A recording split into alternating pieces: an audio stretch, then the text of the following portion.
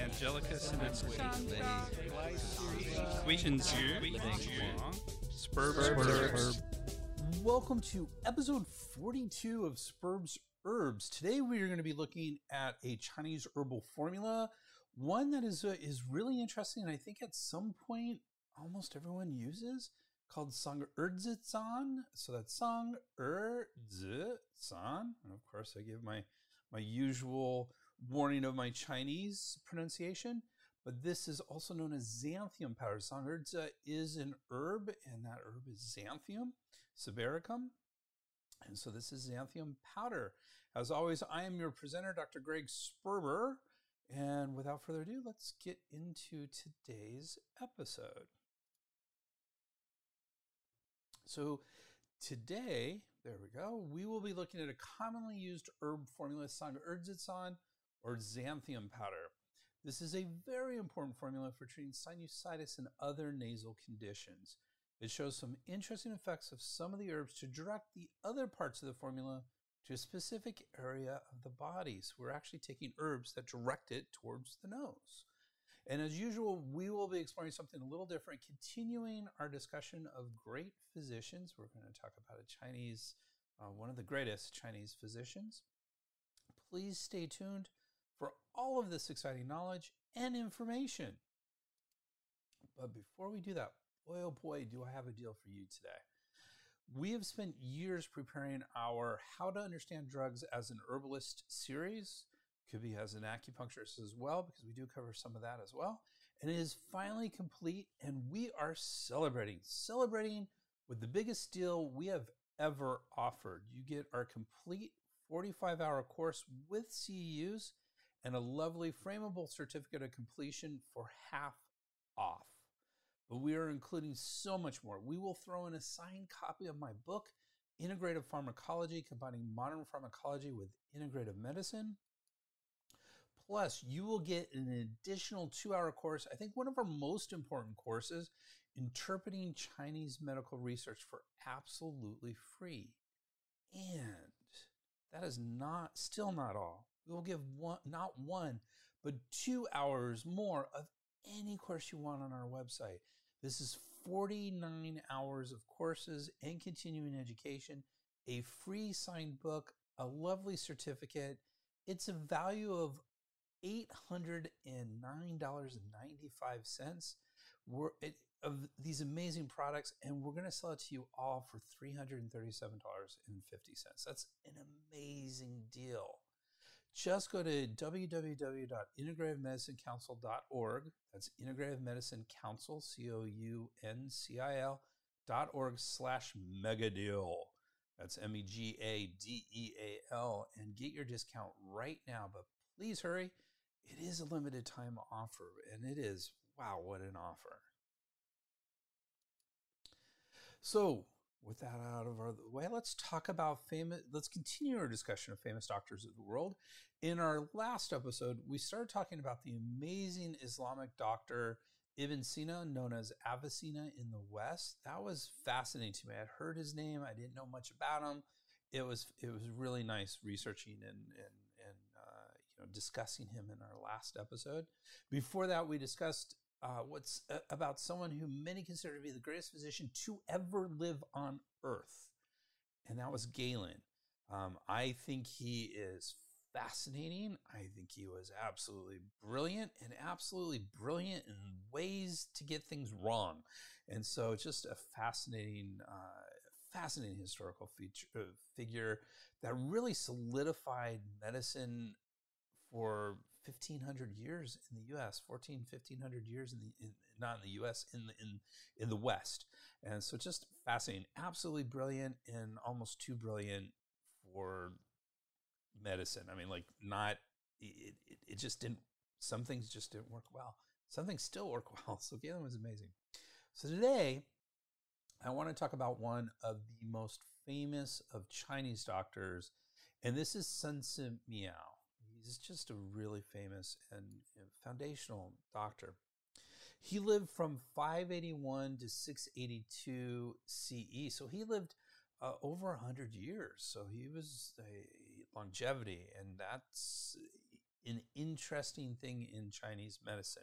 So longevity, he lived over 100 years, primarily during the Tang Dynasty, which lasted from 618 to 907. So he was born, about 37 years before the Tang Dynasty, but then the rest of his time was in the Tang Dynasty.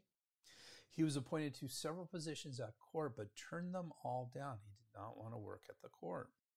That's important, by the way, because at this time in history, we were really seeing two different types of Chinese medicine. There was court medicine, and then there was family medicine, and they were very different. One was family traditions, the other one was learned scholars, and they were very different in their approaches and who could do it and who couldn't and all that. So the fact that he was appointed to several positions of court, which was considered very prestigious at that time, and he turned them all down, is an interesting factoid about Si Miao.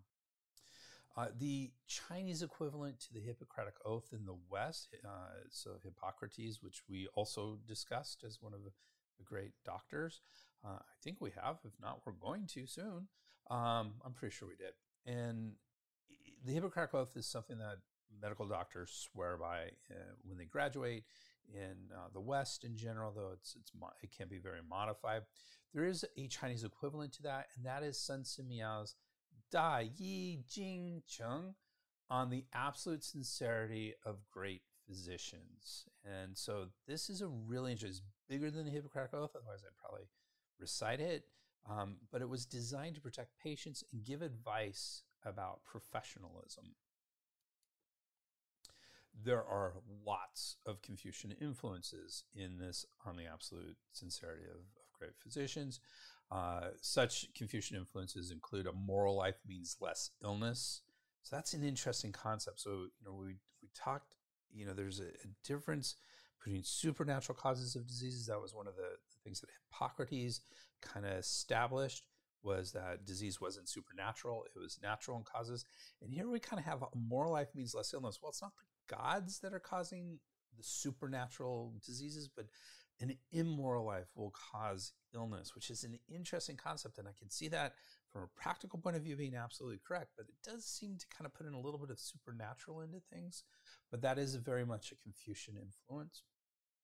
Thorough education and rigorous conscientiousness, again, very Confucian concepts, and the ideas of compassion, shu, and humanity, run, and other virtues, which are, again, virtues, Confucian virtues. So compassion, humanity, other virtues, that come straight out of Confucianism.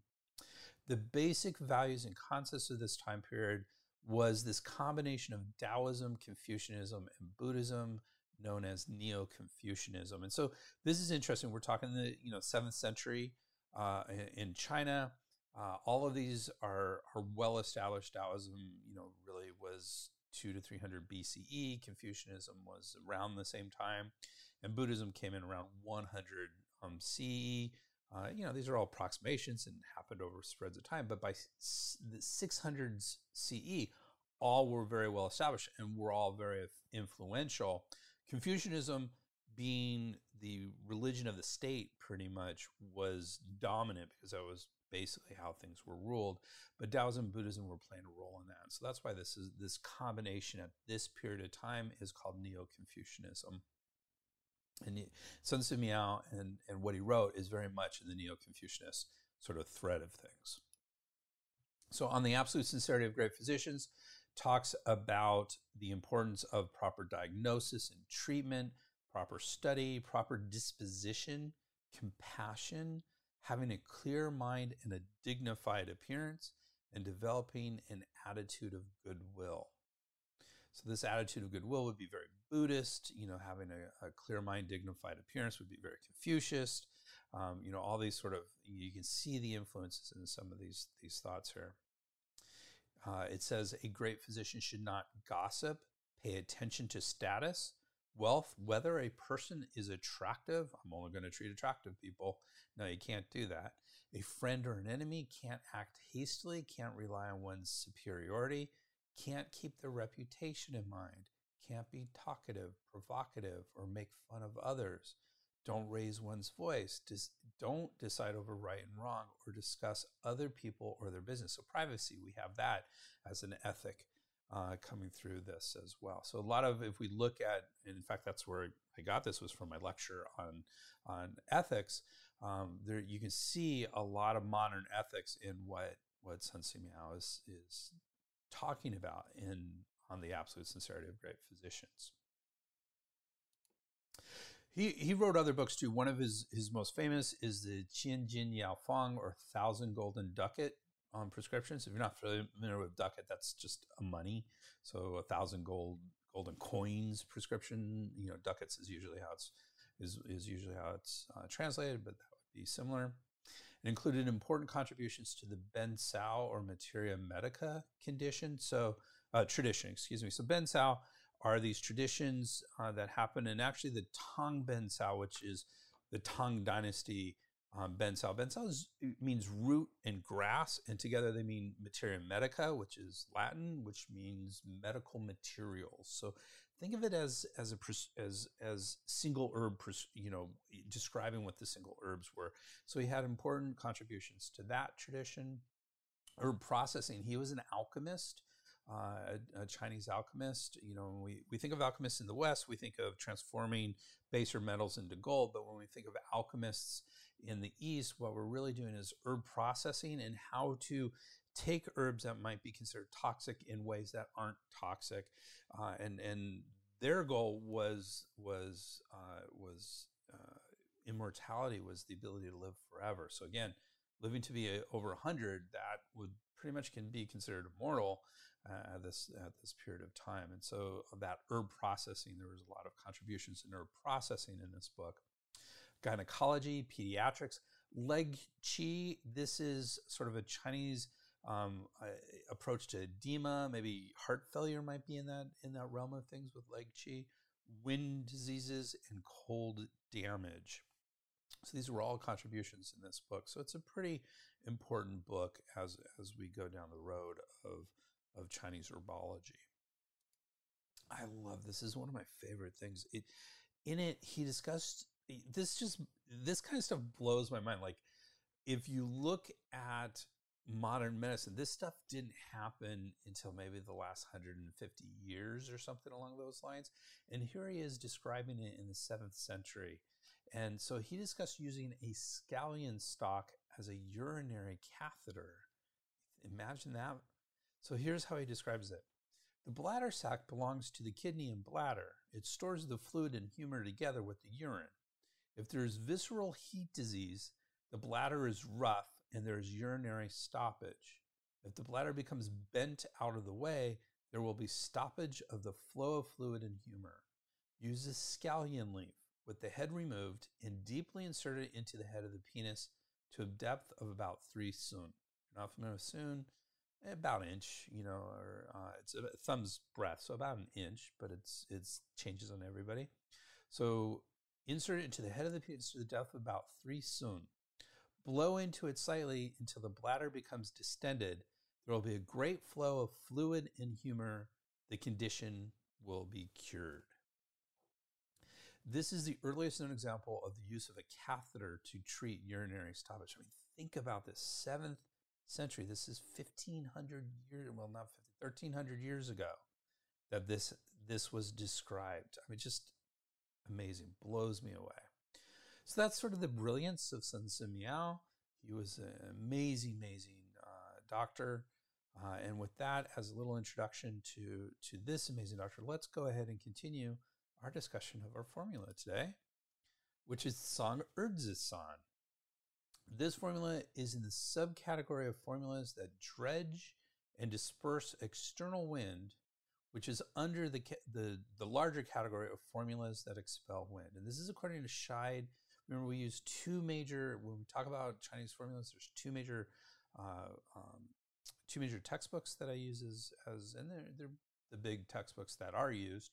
There are others, but these are the two that are primarily used in most schools in the U.S. at least. And so Scheid and his team, this is where he puts it. But Chen and Chen, the other textbook, takes a different approach and places it in the subcategory of acrid and warm exterior releasing formulas under the general category of exterior releasing formulas. So there's exterior releasing formulas, and then there's acrid and warm and acrid and cool formulas under that. So different, they're slightly different. So it's an interesting distinction.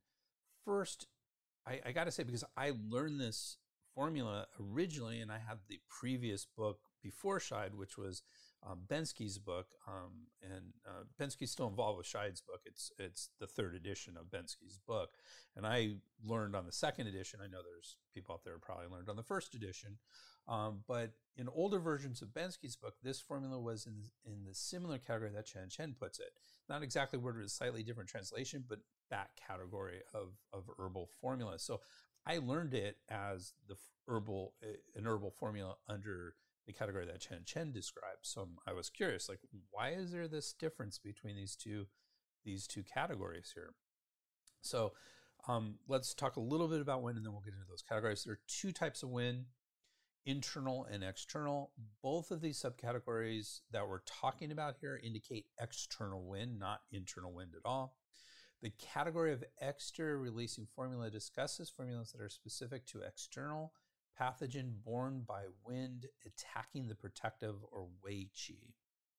The other subcategory of formulas that expel wind is generally used when there are other and more specific signs and symptoms, such as, in this case, the idea of wind stuck in the nose or sinusitis. So there's a special condition. So that's where I think Scheid decided to use the other category, but I still think the other category is just fine for this formula as well. So it's an interesting distinction. There's slight differences between the two, but not much. In other words, both are appropriate categories and subcategories, but one often indicates something more specific. So I can see the use of either of them in this case. External wind has several manifestations according to Scheid: rapid in onset, changeable or affecting movement, because wind is a yang pathogen and often causes problems that affect the upper part of the body, particularly the head, which we see here in our formula. Symptoms that are characteristic of external wind include itching, numbness of the skin and flesh, headaches, deep source nasal congestion, muscular spasms, difficulty in moving the joints, and asymmetric appearance or strength. Now, often that difficulty moving joints, the muscular spasms, and the asymmetrical appearance or strength, that's probably more about, you will see that in external wind, but it's more obvious in internal wind sort of conditions. So this is a brief overview of wind. We've covered wind in past Sperb Herbs, so you can always look into our past episodes for more on that, but that's a good reminder of what it is. Cang Er Zi San also has other names that you may see it under. It can be called Angelica and Magnolia flower powder, or Zhi Yi San. It could be Magnolia flower decoction, Xin Yi San. It can be Xanthium herb powder, Cang Er Zi San. So it's interesting. Cang Er Zi San, Zi means seed, Sao or Cang Er Zi San, Sao means grass, and they're both herbs, but they're slightly different in how they work. So it's interesting that Xanthium herb powder, Cang Er Zi San, is a different name for this as well. I have the exact same, I can't pronounce it, Cang Er Zi San, but it's spelled T-S-A-N-G-E-R-H, san meaning powder, rather than what we have for our formulas today, which is spelled C-A-N-G-E-R. So one is Wei Giles versus Pinyin spelling of the word. So it's pronounced exactly the same, but you can see the words being spelled differently depending on the tradition that it was translated into romanticized letters from the Chinese characters. And finally, this can be known as just Xanthium formula as well. So those are a whole bunch of different names. The actions of this formula are pretty straightforward, and these are Chinese medical actions. Scheid says this formula, and his team says this formula disperses wind, alleviates pain, and unblocks the nose. That's the key part, that nose part. We're going to get into that in just a bit. Chen says it dispels wind and opens the nasal orifices. So exactly the same thing, slightly different translation, that's all. So what are some of the Chinese medical indications for this formula? Scheid and his team say this formula can be used for copious, purulent, which means pus-filled, and even foul-smelling nasal discharge, nasal obstruction, dizziness, frontal headache, a normal or thin white or greasy white, or a white or greasy white tongue coating. This condition is known as deep source nasal congestion, or BUN, or seepage from the brain, now low. It usually appears after an unresolved case of the common cold, where an external wind pathogen remains in the body and obstructs the protective or wei qi. They continue, because protective qi is governed by the lungs, such obstruction readily manifests in its external orifice, the nose. Obstruction of the yang brightness channel, which traverses the nose, causes frontal headache and dizziness. Heat engendered from constraint and fluids that are not directed downward by the lungs combine to produce profuse, foul-smelling nasal discharge. A normal or white tongue coating indicates, however, that the heat constraint is not pronounced. So these are all indications for this. And Chen similarly say it can be used for nasal obstruction caused by wind, stuffy nose, thick yellow nasal discharge, and frontal and temporal headaches. They continue by saying Cang Er Zi San, or Xanthium Powder, treats wind attacking the exterior. Wind invasion is characterized by symptoms such as nasal discharge and frontal headache, while heat invasion is characterized by thick yellow nasal discharge. Clinically, this formula may be used for patients suffering from rhinitis, which is basically an inflamed nose or runny nose, to inhibit symptoms such as stuffy nose, runny nose, and headaches. So that is from Chen. It's very similar between the two. I think Scheid and his team often will get more into the pathomechanisms, though Chen is very straightforward about the indications that this formula is very good for. The history of this is actually pretty darn straightforward. Usually there is a disagreement. It was to when these were between Chen and Scheid. They often will have different sources of these formulas. I like knowing when, not necessarily where. Sometimes the where is useful, but I like knowing when formulas were discovered, because then I can kind of put it in context historically of, like, is this a more modern formula? Is this an older formula? Is somewhere in between? So in this case, both of the sources, Scheid and his team and Chen agree the source of this formula is Ji Sheng Feng, or translated as Formulas to Aid the Living, by Yan Yong He, written in 1253. So this is older, but so it's not modern, but it's not one of the first formula books out there. So kind of in between would be where I'd put this historically. It's actually a relatively small formula. There's only about 6 ingredients to this. We're going to talk about those. There's 4 main ingredients and then 2 sort of ingredients. We'll talk about what that means in just a second. So let's talk about those 4 ingredients. So obviously it's called Cang Er Zi San. So Cang Er Zi, which is a singular herb, it has to be part of it, and because that's in the name. And that is Xanthium fructus, or Cang Er Zi, which is an herb that is in the warm, acrid herbs that release the exterior, which, remember we said, this is one of those, the formula, according to Chen, is under warm, acrid formulas that release the exterior. So definitely seems right. And almost all of the herbs we're going to talk about today are actually in this category of warm, acrid herbs that release the exterior. So they're all about letting that wind out and getting rid of that wind from an external, what we call an external attack. So the dosage of this is, so it's interesting. I was, again, very fascinated with how right on Chen and Scheid. Usually they do not agree on the dosing of the herbs. In this case, in every single herb, they agreed on the dosing. And in this case, 7.5 grams is the dose of this when powdered, and that is the traditional way to use it. We'll talk about how to prepare in just a minute.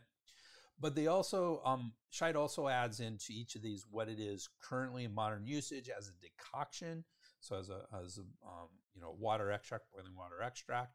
And they say 6 to 9 grams of this herb should be used in that situation. So this herb, Cang Er Zi, the chief herb, dispels dampness and opens the nasal passages. And this is one of the chief herbs. So it is a chief herb. It's the herb that the formula is named after. But there is another one. The other chief herb is Magnolia floss or Xinyi Hua.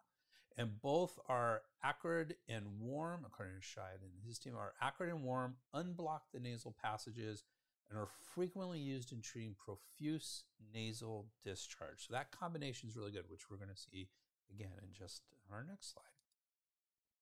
So the next herb that's in this is that Magnolia floss or Xinyi Hua. In this case, when powdered, 15 grams of it should be used. But when decocted, a little bit less should be used than the other, which is 3 to 6 grams of it. So it's interesting. More in the powder, but when you decoct it, you need less of it. And again, as I said, almost all these herbs are in the warm, acrid herbs that release the exterior, and this one is as well.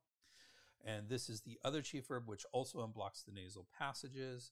Chen say Cang Er Zi and Xinyi Hua, the two chief herbs, unblock the nasal passages and are commonly used together for their synergistic effect. So they help each other, and they're stronger together than they are individually. So that's the powerful combo that kind of drives this formula. Our third herb is Angelicae dihuricae radix or Baijur. So this is, when you're learning herbs, this is a little bit of a confusing herb because you learn this fairly quickly. Usually this is this warm acrid herbs that release exterior. Again, this is one of those herbs, is the first category that we usually use. It's the first category in the textbooks. It's the first category that we learn as we're studying herbs. And then later on we learn about another Angelica, Angelica sinensis, which is a really important herb in Chinese medicine. I've had Sperb herbs on that Dong Gui. So sometimes you can get a little mixed up. They're very different herbs. Even though they're in the same genus, they're not the same species. They have very different effects. So this is Angelicae dihuricae radix or dihurica radix Baijur. Big dose in powder form should be 30 grams. But then when we go to decoct it in modern times, it's 6 to 9 grams, which is kind of our standard dose for most of our herbs. Unless an herb is really powerful or really are on the weaker side, most of our herbs are in the 6 to 9 gram dosing when we decoct things. Scheid says this is one of the deputies in this formula and warms and releases the exterior and opens up the orifices, disperses wind dampness, and promotes the discharge of pus. So it sounds like a lot of this is useful for this particular formula. Traditionally, this herb has the following functions, including it expels dampness, unblocks the nose, so again, nose, alleviates pain, reduces swelling, expels pus, eliminates toxins, and alleviates discharge. Now, in this case, when we say toxins, because toxins is one of those herbs that's used a lot in complementary and alternative medicine, when Chinese medicine uses toxins, especially in this context of kind of an external attack, we are talking probably in the realm of bacterial viral infections, though I don't like translating Chinese into Western, but it doesn't mean toxins like we talk about, well, I'm on a fast to eliminate toxins. That's not the same. There's buildup of toxins in the body. We need to do something. That is not this concept in Chinese medicine at all. So our fourth ingredient is Menthehaplochalesis herba or Bo He. And traditionally, in powder form, there's only 1.5 grams, just a tiny little dose. A little bit higher in the decoctions, 3 to 6 grams, which is still relatively low. And what's interesting, this is no longer in that warm acrid herbs that release to the exterior. This is a cool acrid herb that releases exterior. So this is kind of used maybe to balance some of the warming of the other herbs. It's an important herb, but it's an assistant. So if we have a hierarchy of herbs and formulas, we have the emperor, we have the deputies, we have the assistants, and finally there's the envoys. So this is an assistant. By the way, that ranking of herbs, very Confucian influence on herbology. So very Confucian. Everyone's in their place, and so that idea of herbs have very specific roles and formulas, a very Confucian approach to this. So it's the assistant. As the assistant, it releases wind heat from the exterior and clears the eyes and head.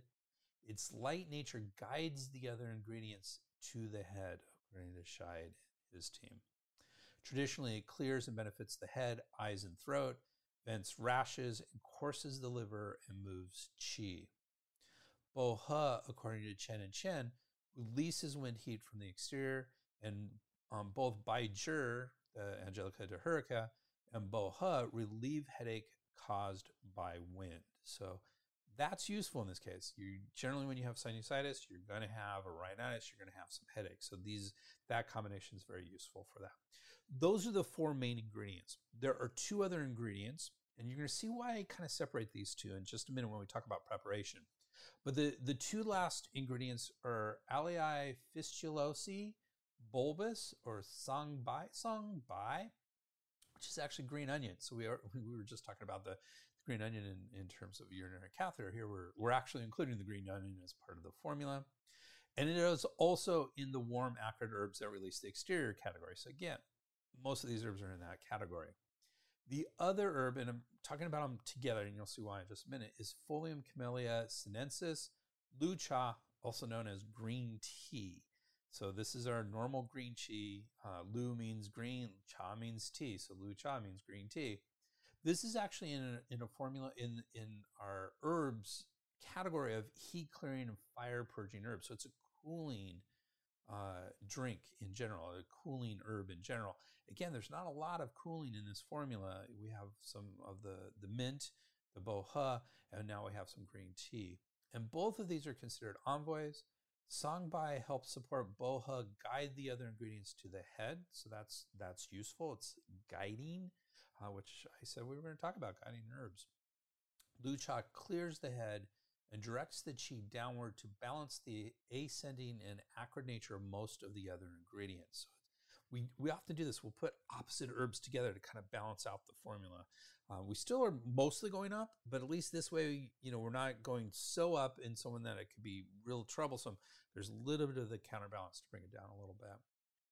Chen and Chen say both of these enhance the overall effects of the formula. And you're going to see why I talked about these 2 a little bit different right now as we discuss preparation of this formula.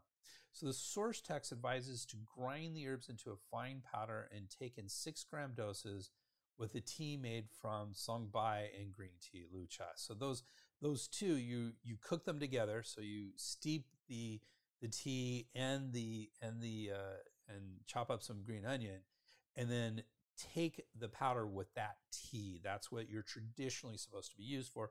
And those dosing that I was talking about is for this scenario.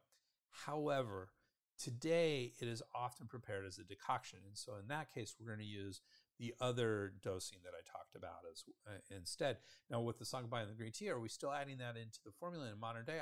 I don't see any reason why you wouldn't. But in that case, when you're boiling up the decoction, you'd probably throw in the ingredients at that point. Maybe the green tea, you wait until a little bit. It's boiling a little bit, and then you would add some green tea. And you might do the same with the green onion, but you would just probably throw it in with the formula if you're going to do it that way and add it in. And I think they're good additions to this formula. So that's how you would traditionally prepare it.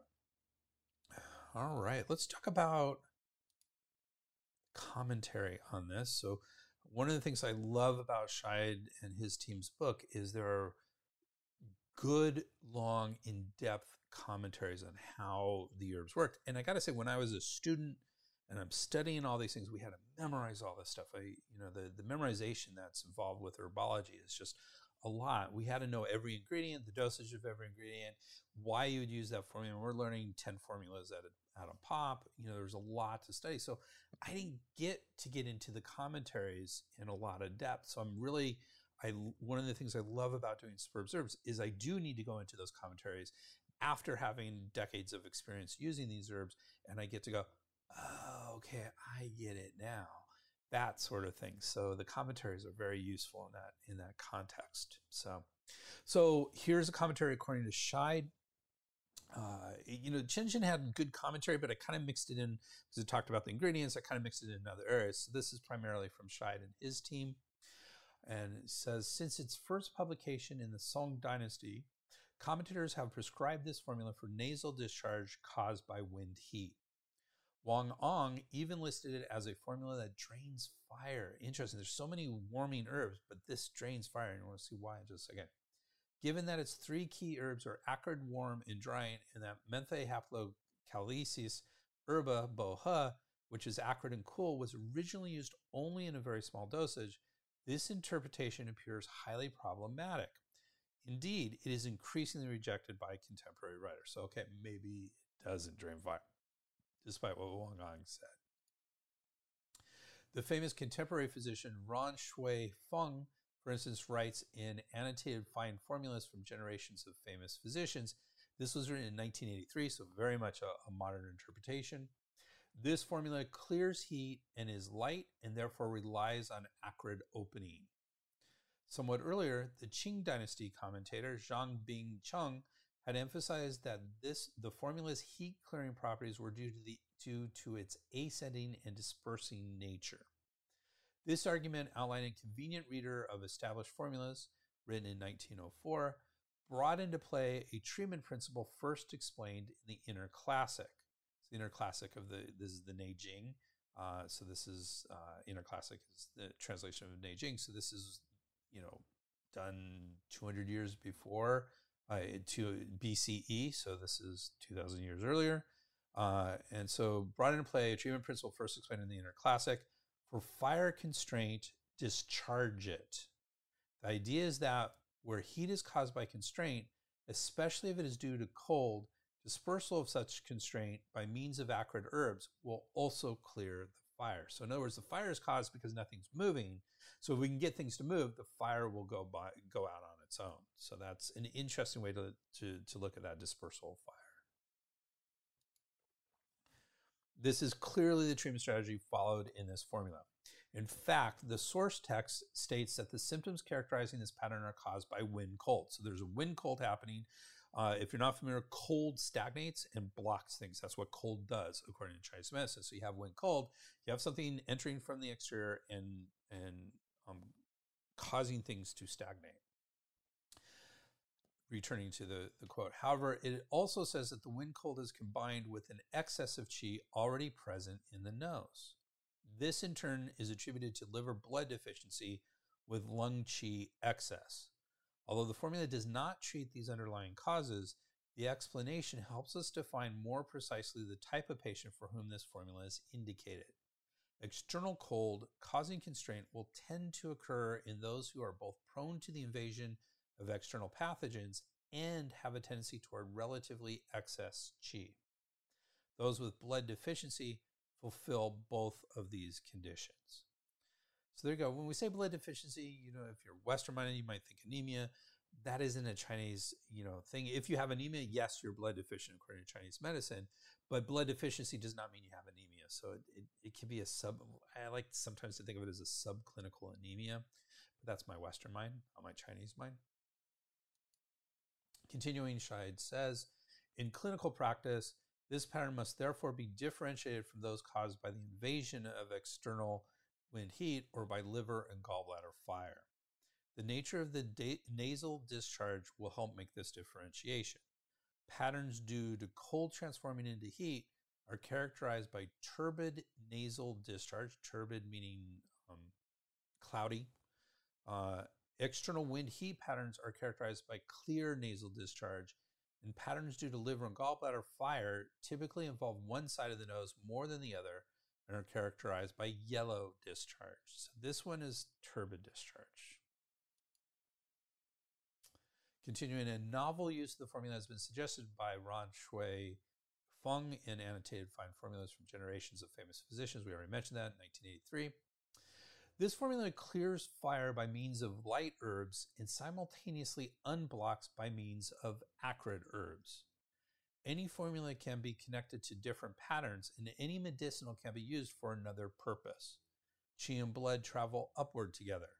They either interpenetrate each other or they lose each other. What Western medicine calls cerebral congestion, cerebral anemia, thrombosis, which is clot, a condition of clots, or blood clots, all resemble in terms of their pathodynamic, the pattern for which this formula is intended, and therefore can be treated by it in modified form. So that's interesting. We've been talking about sinusitis, nasal stuff, but they're saying blood clots and some cerebral congestion and anemia. Those are pretty heavy duty stuff. Can be used by this formula if modified properly. It guides the clear yang qi to the location of the disorder through the power of its herbs. So what it's saying is there are a lot of herbs in this formula that guide up to the head. So if you have something in the head, this could be used as a guiding formula, not just as a treating formula. And then you have other herbs to help with the treatment of these conditions. Okay, that was it for commentary. Let's talk about modifications of this formula. So Scheid and his team has 5 modifications for this formula. For severe nasal obstruction, add Centipede minima herba or Abu Shirzao and Asari herba Shishin. So this is an interesting modification. So we're actually talking about centipedes.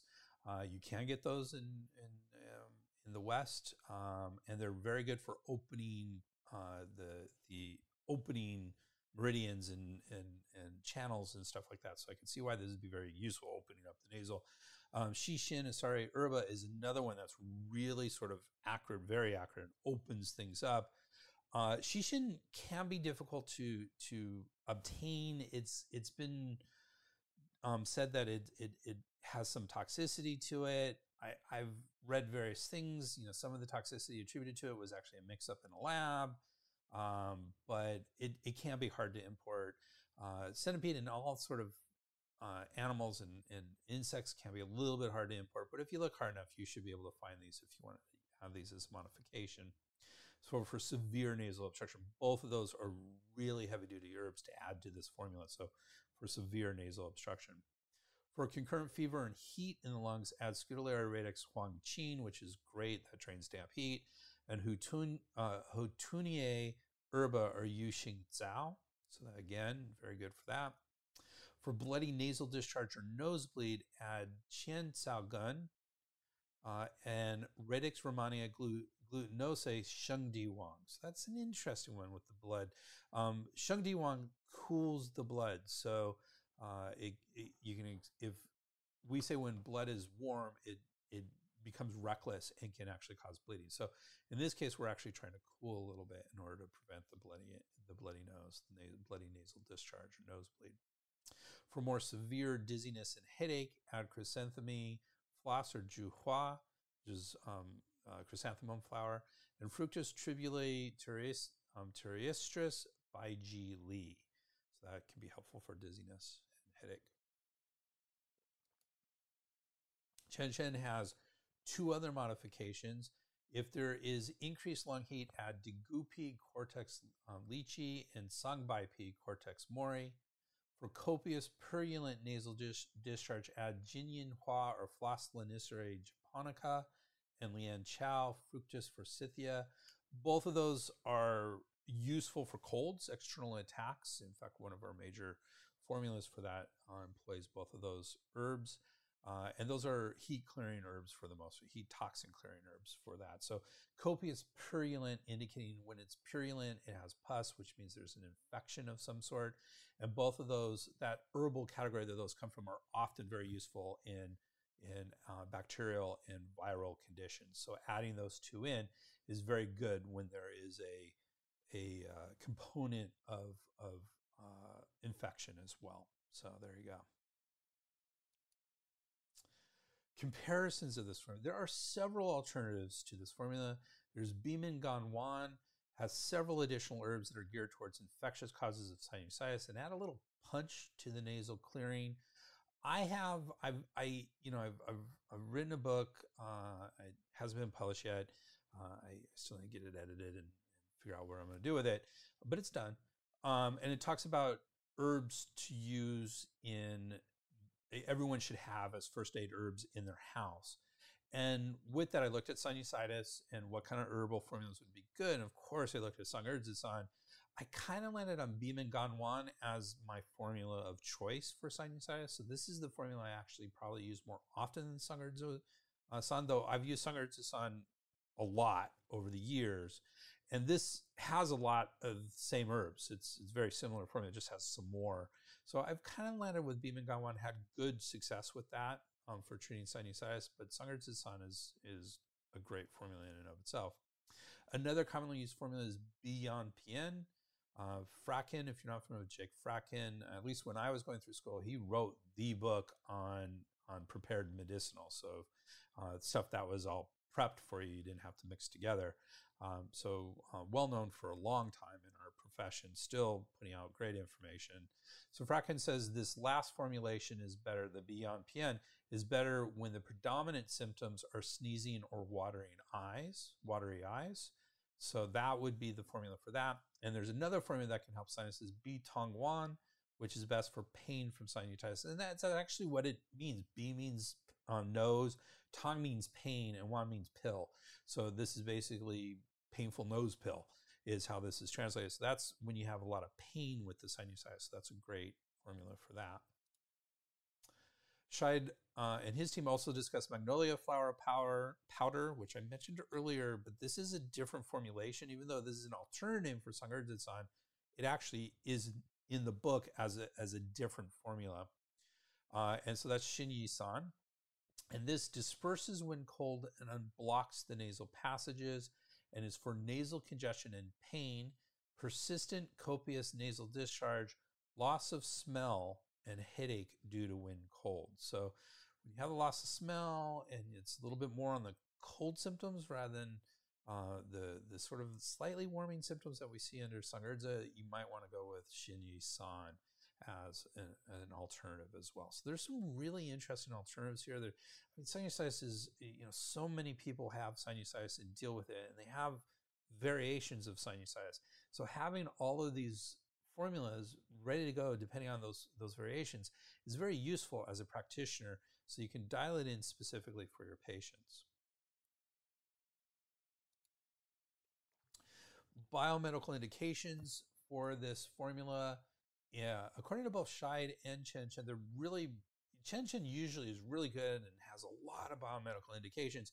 They were both really tight on the biomedical indications. They include acute or chronic sinusitis and acute, chronic, or allergic rhinitis.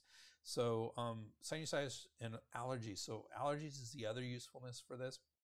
It doesn't take into account what the commentary said about some of the cerebral issues that can come into play here for biomedical indications, but those require modifications of this basic formula. So makes sense to a certain extent there. All right. What about the science behind this formula? I did a good search on Cang Er Zi San. Didn't come up with much. I mean, there was a lot of papers that said, here are a bunch of ways you can approach an integrative approach to sinusitis, and it would be in a list. There might be a paragraph, but there's no evidence in some of those reviews of stuff. So there wasn't, like, I was looking for a good study that said, hey, we use Cang Er Zi San in these cases, and here were the results. I couldn't find that in a preliminary search. In a relatively minor search. I use, generally when I do that, I use Google Scholar, which some people say isn't the greatest, and other people say, no, it's good. You'll get a lot of results that may not be useful, but it covers the results. And I go fairly deep into the results, and I didn't find anything. So, but I did find a great paper by Ta Nguyen and Wang, which really looked at integrative medicine and different approaches, much more in depth than here's just a list. So what they did is they looked at the chief herbs in this rather than the formula. So I mentioned Chinese formulas, but didn't get into any specifics. We talked about these herbs in particular, Cang Er Zi and Xin Yi Hua, the two chief herbs of this. And they explain why they may have useful effects for rhinosinusitis. That's their term, rhinosinusitis. So nose and sinus inflammation or infection. So Cang Er Zi, they said, had anti-inflammatory effects through inhibiting interferon gamma, TNF-alpha or tumor necrosis factor alpha, which is important in inflammation, and lipopolysaccharide-induced nitric oxide synthesis. So it actually affects nitric oxide synthesis. Nitric oxide is a powerful vasodilator, which again is part of the inflammatory process.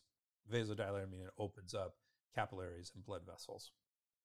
It also had anti-allergic effects through blocking mast cell-mediated histamine relief. We know about antihistamines being very useful for allergies, and that is histamine release is done by mast cells. So if this can block mast cell-mediated histamine release, it will really reduce the symptoms of allergies. And increased activities of catalase, superoxide dismutase, and glutathione peroxidase in the liver with enhanced radical scavenging and reducing activity. All those are antioxidant effects. Sorry, I kind of skipped the line. Antioxidant effects through increased activities of those. Most of those are going to be, all of those are going to be enzymes that, release antioxidants. So it has an antioxidant effect too. And some specific components are also displayed significant antibacterial activity. And again, we have to think of some sort of infectious cause with these. And so that makes sense that Cang Er Zi, again, we're just talking about the herb Cang Er Zi, might have some antibacterial effect as well. So they continue with Xinyi Hua, and it says that contains bioactive components including terpenoids, lignins, neolignins, epimagnolone, and fergesin. Neolignins have been found to have anti-inflammatory effects through mechanisms of action different from steroids. So, anti-inflammatory, we have the non-steroidal anti-inflammatories, similar here. Epimagnolone and fergesin decrease production of nitric oxide, a potent mediator in inflammation through inhibition of inducible nitric oxide synthase expression. So it inhibits the expression of nitric oxide. It also has anti-allergy activity via inhibition of immediate type hypersensitivity reactions through blocking mast cell degranulation. So degranulation is a nice fancy word of saying that there's going to be a release of something from within. In this case, we're really talking about histamine, maybe some other mediators of allergies. So, and that immediate type hypersensitivity reactions, that's a really medical way of saying an allergic reaction.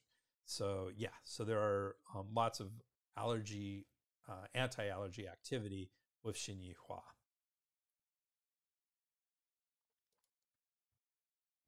So we always like to talk about some of the drug-herb interactions, and here we do have a couple minor ones. I think they were all animal studies, so take it with a bit of a grain of salt. But lucha or green tea might inhibit cytochrome P453A4, and Xinyi Hua appears to inhibit cytochrome P453A4. So cytochrome P453A4 is one of those targets we talk about with drug-herb interactions. There's 4 of them. This is one of them.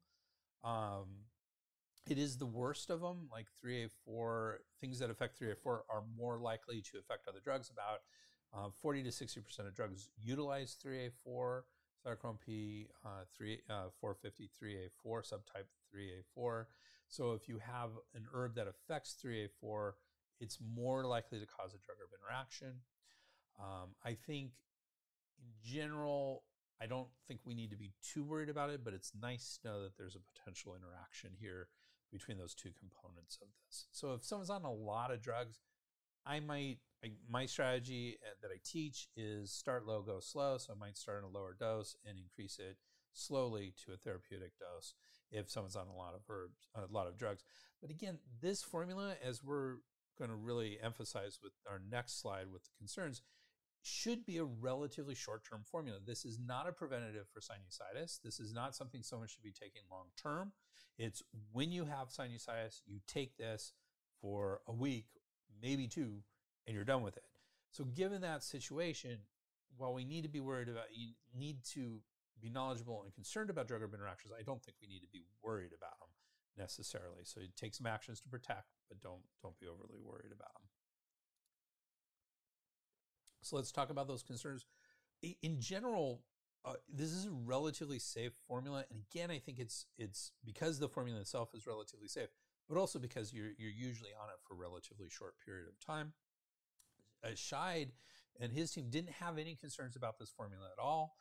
Chen did say that Cang Er Zi San may slightly irritate the digestive system. To avoid this irritation, dry fry Cang Er Zi before use, and take the formula after meals, so that you're not taking it on an empty stomach. My experience is that patients of mine who have been on this have not really discussed any major issues with digestion. But if someone had issues with digestion, I certainly would take these suggestions in mind. But in general, I think it's pretty okay. All right. Well, that got us through everything today. We did a lot. So today's formula, Cang Er Zi San, is a very useful formula. We started by discussing Si Miao, one of the major, very important doctors in Chinese medicine. And then we got into the formula, including its ingredients, commentary, science, our concerns and cautions, as well as its potential drug interactions. All in all, another exploration of an interesting Chinese formula, in this case, an important formula used for very common conditions. Half my patients have had sinusitis, at least have had sinusitis at some point. I've had really good effects by using this formula and some of the modifications of this formula, such as Beam and Ganwan. So excellent formula. And that was today's episode. Next episode, in 2 weeks, I'm going to be recording that. We're going to be looking at an obscure Chinese herb, Zhao Xing Tu, or furnace soil. I had never heard of this herb, and I'm really looking forward to learning about it. I love learning about herbs that I don't know anything about. You never know what may be an interesting addition to the usual formulas. So an interesting one. And as always, we will look at something a little different. Will we continue our exploration of the great doctors of history, or will we do something a little different? Find out in 2 weeks. Join us in 2 weeks for another interesting episode. Thank you very much for hanging in there. If you like this podcast, please do us a favor. Give us a 5-star rating in your favorite podcast app. Really appreciate it. Thank you. And remember, you can get CEUs and NCCAOM. That's Continuing Education Units, CEUs, and NCCOM is National Certification Commission for Acupuncture and Oriental Medicine professional development activities at www.integrativemedicinecouncil.org. That's Integrative Medicine Council, COUNCIL.org. You can also get that mega deal by adding /mega deal to that and get an amazing deal on the whole series that for how to know about drugs as an acupuncturist and herbalist. You can always get in touch with me at Dr. Greg at sperbsherbs.com or at our website, www.sperbsherbs.com. And you can see all of our episodes. They're posted there at sperbsherbs.com. So like I said, this is episode 42. So there's a lot of them to look over if you want to learn a lot more about different herbs. So those are all available at www.sperbsherbs.com. And as usual, there's my bibliography. Thank you, guys. Sperb Herbs. The proceeding was presented by Dr. Greg Sperber. We would like to thank Janelle for all her support and everybody else who contributed to this program. Janelle. Timothy Dobbins. Roger Campbell.